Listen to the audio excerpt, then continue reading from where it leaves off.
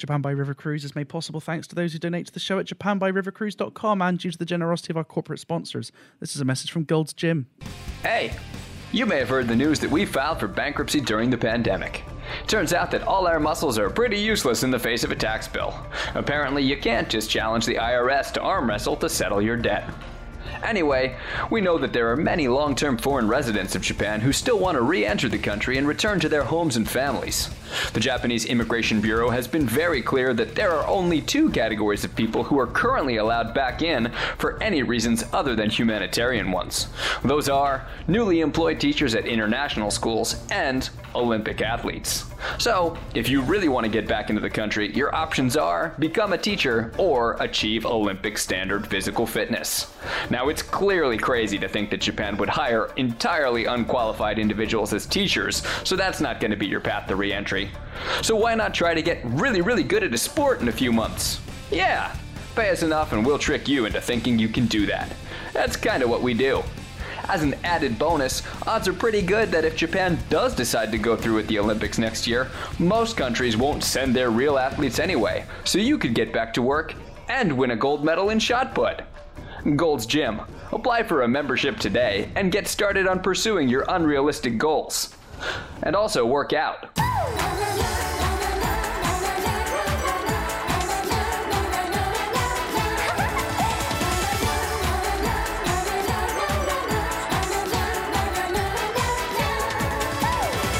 Hello, Brian, and welcome back to Japan by River Cruise. I'm Bobby Judo. And I'm Ollie Horn. And joining us this week is Matt Alt, author of the new book, Pure Invention, How Japan's Pop Culture Conquered the World, as well as many other books. In fact, the Kappa section in Yokai Attack, his book with Hiroko Yoda, has officially been incorporated into the Japanese River Cruise Operational Safety Manual. Matt, thank you for being here. Thanks for having me on board. On this week's show, Japanese anime culture in the political sphere. Matt writes extensively in his new book about the role of Ni-chan and later 4chan in radical political movements, but we're also going to talk about the pro-democratic protests in Thailand that have adopted a Japanese cartoon hamster as a symbol. Because nothing says unafraid to defy authority like something Japanese. Plus, Ollie's got your weekly River Cruise recommendation. Ollie? Yes, this week's recommendation is the River Cruise Simulator game, available to download on the App Store, Google Play, and Steam. I'll be looking at some of the newly released expansion packs, which are available as in-app purchases, including the long-awaited River Cruise Simulator expansion pack, which will finally allow you to enjoy a virtual trip down the river while playing the River Cruise Simulator game. And big controversy this week over the official grand opening of Japan's first ever drive-through river cruise. While some are arguing that this is exactly the sort of innovation the industry needs, others contend that this is a very weird way to rebrand a bridge. We'll hear more from both sides of the river later in the show. But first, Soap Talk.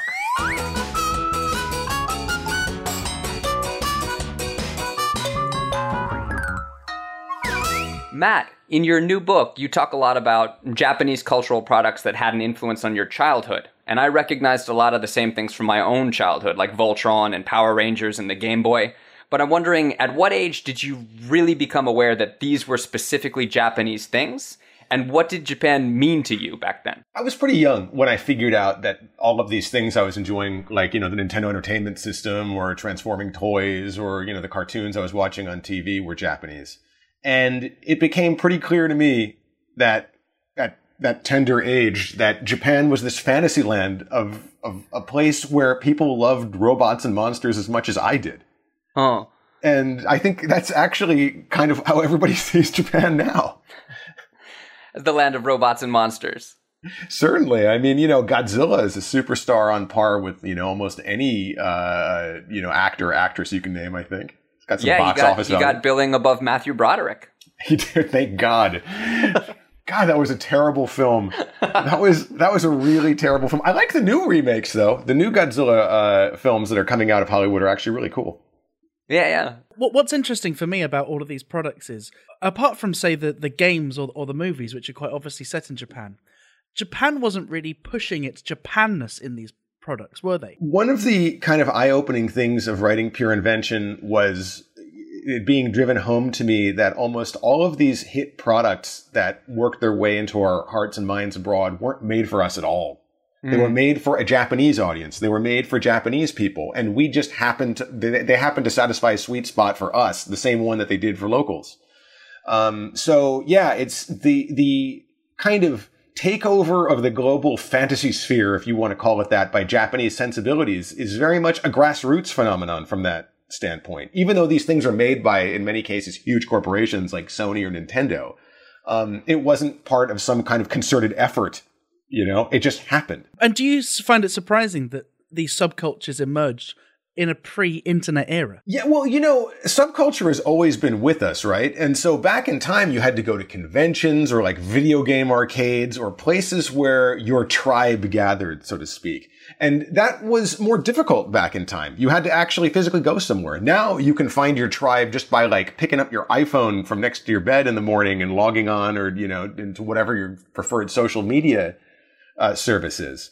So, I don't think the actual act of trying to find people who are into the same stuff you are is any different. It's just much easier now. I wasn't aware that a lot of these things were Japanese until I was much older.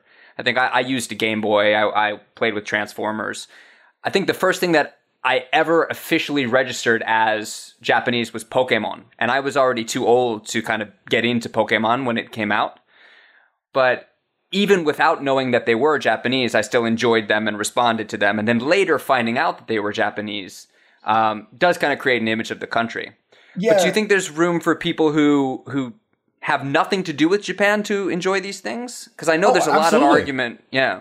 Absolutely. I mean, you don't need to know anything about the shogunate of Japan to appreciate the Walkman. Do you know what I mean? Or, you don't need to know anything about Japanese culture to play a game of Super Mario Brothers or Pokemon. When you look back, you can kind of see what kind of cultural norms and trends created these things. You can see where they were born from. But these aren't intended as vehicles for transmitting Japanese culture abroad. They're intended as products for people to enjoy. That's why they're fantasy delivery devices, and as I call them in the book. And so, yeah, you absolutely don't have to be Japanese. That's the whole point, because our sensibilities have kind of synchronized in a lot of ways. I'm wondering, the more the sensibilities synchronize and the more these Japanese cultural artifacts become more prevalent, do you see like a hierarchy being built of the people who can appreciate Japanese authenticity, kind of like the American otaku who go, well, you don't really get it. Yeah, you're not really allowed access to this space.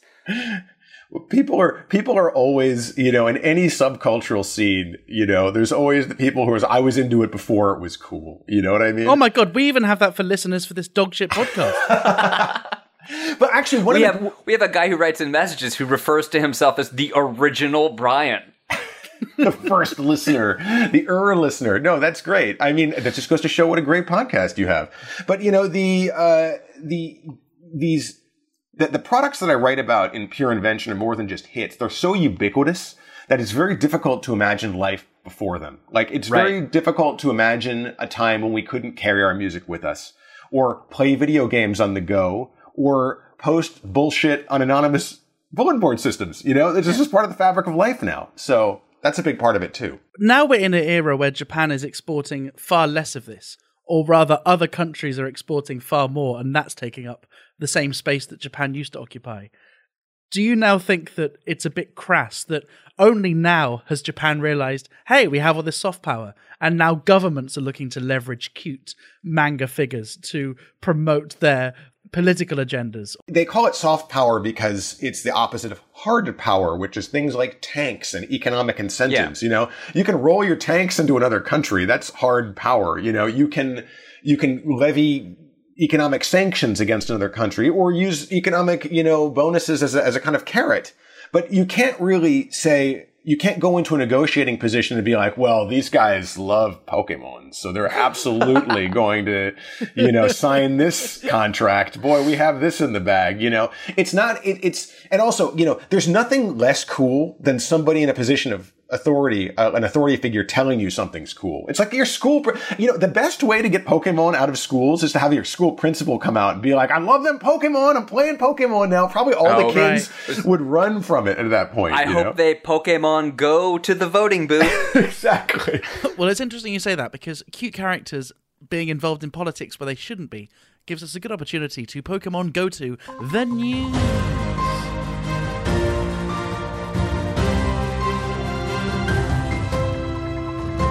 Bobby, aside from Corona, which we're not going to be talking about this week, what's in the news this week? There are pro-democratic protests in Thailand that have adopted the Japanese anime character Hamtaro, a hamster, as one of their official mascots.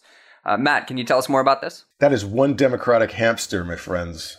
He is fighting for all of our loves his democracy. He does. And what children's show doesn't focus heavily on democracy? So my understanding of these protests is that, Hamtaro is this kind of cute, almost Pokemon Pikachu-esque character. It's an anime about a family of hamsters going about their hamster business, aimed at children. And it was a big hit in Japan about 10 years back or so. And it's not really much in the headlines in Japan anymore, because we're sort of novelty and fad obsessed here in Japan. I like the idea this is now a has-been hamster, which you now just see in kind of some kind of bar, just smoking a cigarette. That used to be on TV, boys. And also, this didn't even make it through like a full season in the U.S. because democracy is on the way out there these days. Especially when being argued by hamsters. Apparently, it's huge in Southeast Asia, though. Hamtaro continues to prosper there. They're multiplying like hamsters throughout the airwaves of all sorts of Southeast Asian countries. And it's big in Thailand. It's very popular there. And the protesters basically, apparently, repurposed the theme song. The theme song is about hamsters eating sunflower seeds. But apparently they changed it so that it's, now it's about pro-democracy slogans and things like that. So it was just a kind of well-known signifier among the demographic of people who are protesting now that would allow them to kind of slot in their own kind of satire. It's super familiar. Yeah. What I understand is these are mainly student activist groups, and they grew up watching this when they were younger, kind of on breakfast TV. Yes, and so it's not like it's even current right now. It's like it was current 5 to 10 years ago, and that's got a certain amount of nostalgia in Thailand. Well, when you live in a consumer economy like all of us do, basically the things that you consume, especially when you're a kid, become a signifier to people in your social circle. Like how in my generation people would be talking about the Star Wars movies, or the Terminator, or the films that we grew up on. Now things are cast in terms, apparently in Thailand, of Taro, But yeah. You see the protests in the U.S. where people are playing the Imperial March from Star Wars when the cops come through. Absolutely. But they've also kind of adopted the hamster as a metaphor for kind of the circular nature of not going anywhere, the lack of progress in the government. Is that right? The hamster wheel of life. I guess Hamtaro is a little bit deeper than we gave the show credit for. That was just lucky, though, wasn't it? That's obviously not how it started. That seems as contrived as how now people are starting to come up with these acronyms to avoid COVID by starting with a word and then working backwards with what the letters from that word. So it's like, don't be a man, be a woman. A man is mind touching your face, avoid shaking hands with people, no go near people who have COVID, right? I mean, obviously, it makes sense, but it's obviously started because, it's cute and it's memorable. In the case of Hamtaro, this is something that you wouldn't necessarily associate with, pro-democracy, with protests, with standing up to authority. But in other cases, like in the Hong Kong protests, there are these anime messages and anime storylines that protesters and demonstrators are latching onto that are about defying authority, right, Matt? So, yeah. The Hamtaro thing is unique because it's a super kawaii character that's being used in protests. But the concept of anime being used in protests is actually becoming more and more common in the world today. And just like you said, there was a big case of Hong Kong student protesters using Evangelion in particular, as a kind of rallying point for their message. And there's actually a quote I found online where one of the protesters is saying, "We are all Shinji." And what he means by that, Shinji is this totally isolated, adrift, depressed kid who is forced into this global conflict that he wants no part of. And the kids in Hong Kong feel the same way. They feel like they have no reliable, trustworthy authority figures in their life. Right. They feel like they can't trust the government. They feel like they're being forced into this monstrous situation beyond their control. So that's a case where the anime does sort of map to their situation. What do you think about the idea that this is Japan-produced content for Japanese people that have these messages of rebellion against authority. And people in other countries are latching on to them to help them defy authority. But Japan itself, which is producing and consuming this content more than anyone else, has a very anti-political, anti-involved, anti-demo culture. But not in its illustrated entertainment. Because Japanese manga, in particular, has always been a hotbed for people espousing progressive or anti-establishment beliefs.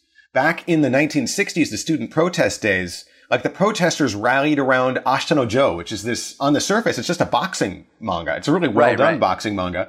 But they saw it as a kind of parable for the working man. Spoiler alert, if you haven't read it, there is no Ashita for Joe. Well, it's not exactly true, but anyway, I will leave that for the boxing fans out there to read through. But it's literally people would be reading manga in place of Karl Marx back in the 1960s. So there's always been this kind of anti-establishment bent in illustrated. Gundam's another example of this. It's basically created by a bunch of former student protesters and people who were supportive of the student movement. And that's why it features these kind of teenagers who are thrown into a war by venal politicians who they can't trust. Like, the authority figures are all adults who are assholes, basically. I guess that makes sense, because if you want to become a manga artist in Japan, you have to break away from the status quo. You're not following the pre-designated path of becoming a salaryman or a housewife. You're following a creative industry, and you're living precariously. And so you're probably more naturally going to be aligned with those kind of political views. Well, and not only that, it's like it was literally a kind of catch-all in the 1970s in particular for people who, if you got arrested in a student protest in the 1960s or 1970s, your life was basically over. You couldn't land a job at a regular company. And so many of these people who had either had that kind of background or were disillusioned by what mainstream life offered them filtered into the anime industry and into the manga industry in the 1970s, which is why manga and anime have such a progressive leftist bent to them. That's interesting. I wonder if there's a disconnect between the thought that goes into producing it and the thought or lack of thought that goes into consuming it. Because for as subversive or as progressive as manga can be, if somebody like Prime Minister Abe comes out and says, I love reading manga, I think everybody should read. Or was it Aso? No, it was Aso. It was Aso. And he was reading Rosen Maiden or something like that. It was some... But for such a conservative politician to be like, I like manga, I read manga, and to get such a popularity boost, for that to become such a... Well, it's calculating. They're calculating, right? They calculate that manga readers had become enough of a voting bloc that if they appealed to them, even with this superficial appeal, maybe it would help get their party back into power or whatever, or maintain power. That's just a venal, calculating, position. I don't think it has anything to do with Taro Aso actually reading manga or appreciating it, and probably the themes. And, Shintaro Ishihara, he was the mayor, the governor of Tokyo, for many years. And he led this kind of ordinance to ban the selling of what they saw as obscene manga on the shelves of convenience stores and stuff like that. So there's always this push and pull back and forth. It's all politics. But once something starts selling in huge numbers, then suddenly the politics go out the window and, we can use this. And in one case, they tried to use this anime culture or these manga cultures to curry favor with the Trump administration. Oh, yeah, God. Well, famously, when Trump won in 2016, it was an upset, right? Nobody was expecting it. And the Abe administration had built all of these bridges with the Hillary Clinton's campaign because they assumed she would win. When she didn't, they were out in the cold and they had no idea how to appeal to Trump. And so what they did was they basically appealed to him through products. They gave him Japanese golf clubs. They hired Pico Taro to make a video for him. They started giving Pokemon toys to Ivanka to give to her children. Which seems like a backhanded insult, really. So this was actually one case where the government did levy soft power in a sense. Yeah. But, their audience was just one. They realized that they had this person who really liked shiny things and they could kind of dangle them in front of him to get a outcome that they wanted. And I think it worked. Yeah, and I think it was timely, too, because Pico Taro, you couldn't use him in any context today because he says pen too much, and that just spreads the coronavirus around. Yes. I want to go back to this idea of trying to curry favor with the Trump administration by dangling shiny things. Because I read one of the articles about this, and it was really funny to me because Japanese people, for all of their hone to tatemae, all of their surface presentation versus what they really think, sometimes when you see them in translation, they can really accidentally be super directly honest. Okay. And at the time, the guy who was in charge of arranging this visit with Ivanka Trump, where he was giving her Pokemon gifts and trying to arrange for Pico Tara to sing for her daughter, he was quoted, this is the guy from the Japanese embassy, Yoshinori Takazawa, he's quoted in the article as saying, "A lot of Japanese citizens believe that the US and Japan are close friends." And the phrasing, like the use of the word believe is just so perfect. Maybe it's not really true. But I do think there's actually a lot of affinity between Japan and the US now that's completely different than it was back in the 80s. Like, the grown-ups in my life were like, Japan, didn't we defeat them in World War II? And now there's just none of that. It's all character based. We interact with Japan through its characters. Even in a character front in the 80s, I remember, like, I'll occasionally go back and revisit some of my favorite Japan adjacent cultural artifacts from that time. And I recently rewatched the original live action Ninja Turtles movie. Oh, yeah, sure. And oh my God, the ignorance and the casual racism about Japan in that movie. So like the Ninja Turtles trainer Splinter, his trainer is this Japanese karate expert, and none of the Japanese characters have Japanese names. They're all like vaguely Asian sounding racist names. Yeah. And then at one point, the Foot show up in the subway to try to attack April O'Neil, and she says, "Oh, what, did I forget to pay my Sony bill?" Oh, so God. Not only the casual racism, but the lazy writing. Yeah. Why would you have a Sony bill? Well, I don't know if you've there's now a Netflix Daredevil show, and it came out a couple years ago. The second season is all they're like fighting the Yakuza, ninja, and stuff like that, because it's based on a comic book that came out in the 80s, and that, like, I don't know, injection of Japanese bad guys in the form of like ninja and salarymen and Yakuza is so dated now. Like it just... Right. If it was a modern day bad guy, it should be opening up the door to the guy who's trying to take your NHK payment. God, what a thankless job that is. Or maybe it should be like, I don't know, like a super cute mascot, who's trying to hug you to death or something. Maybe that's the enemy of the modern era. Have you seen, speaking of Netflix and Japanese productions, Agretsuko, Aggressive Retsuko? Oh, yeah. This is another one that kind of ties into anime and Japanese animation as progressive or conveying a political message. Well, it's so Agretsuko is what? She's this red panda office lady who goes out at night after she's been like abused by her boss nonstop and sings death metal karaoke, right? This is right?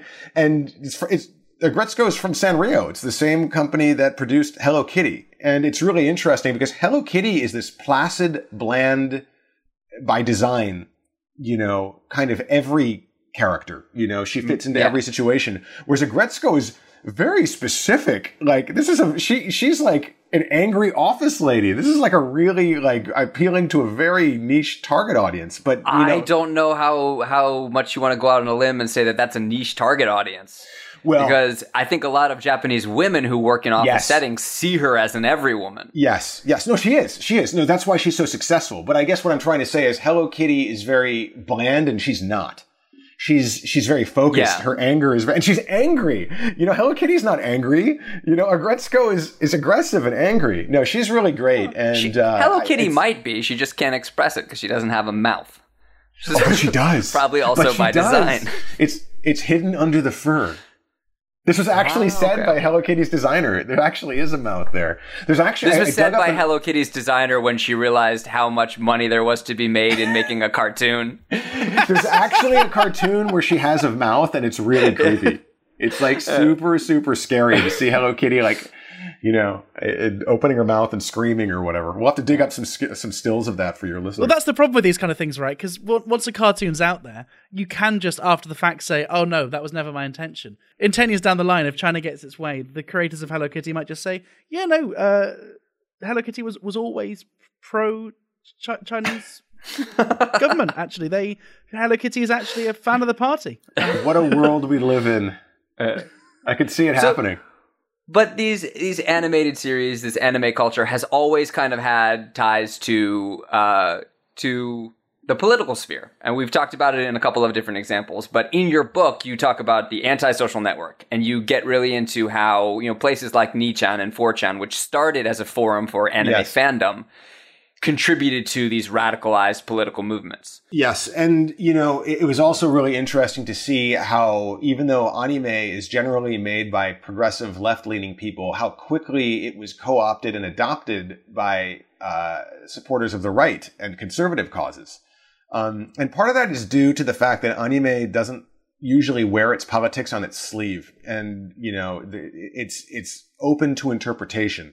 You can kind of project your own values on a lot of it. Is Dragon Ball Z, espousing support for the left or the right? It really depends on how you watch it and how you want to interpret it. So, but I think another big eye-opening moment in writing Pure Invention was realizing when I was writing about anonymous online forums that becoming angrier and angrier is not a bug, it's a feature. When you have when you have the ability to express yourself anonymously in an economy that is really doing badly and where people are not happy in their lives, it's almost by definition going to swerve kind of hard right, patriotic, nationalistic, angry with the status quo, wanting to change things. So that was really a kind of scary chapter to write. And not only that, but it also skews nationalist. There was something that you mentioned in the book about how here's this group of people who are anonymously online to celebrate a culture that has kind of isolated them. Yes.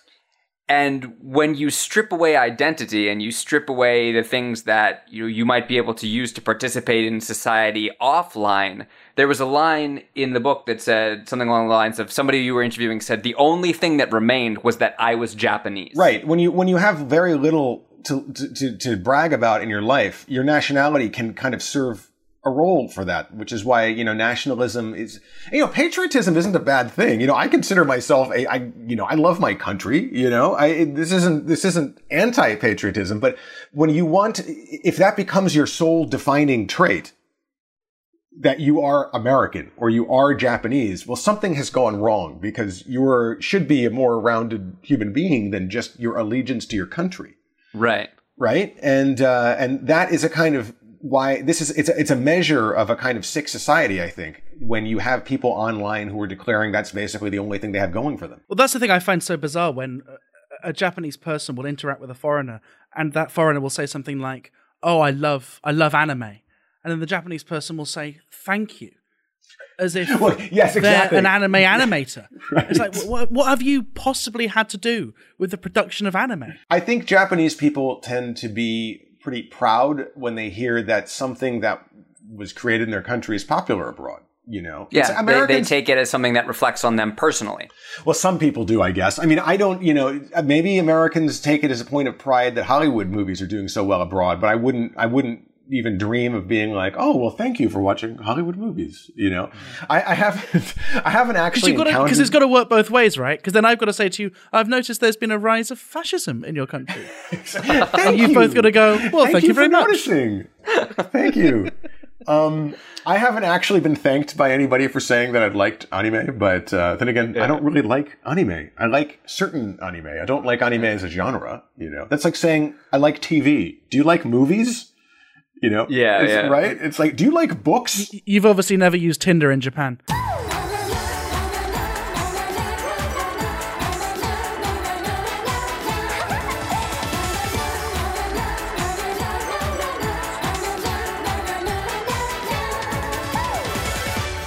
Hey, thanks very much for listening to this, episode 47 of Japan by River Cruise. Thank you very much to everybody who has decided to support the show by buying us a coffee. If you would like to support this show, then you can do so at buymeacoffee.com/Japan by River Cruise. We're very grateful. Thank you to our guest this week, author Matt Alt. Matt, during our conversation, you teased some really interesting parts of your book, like schoolgirls driving innovation on the streets of Tokyo, or the idea that, America is adopting Japan's style of still enjoying leisure and amusement as an adult.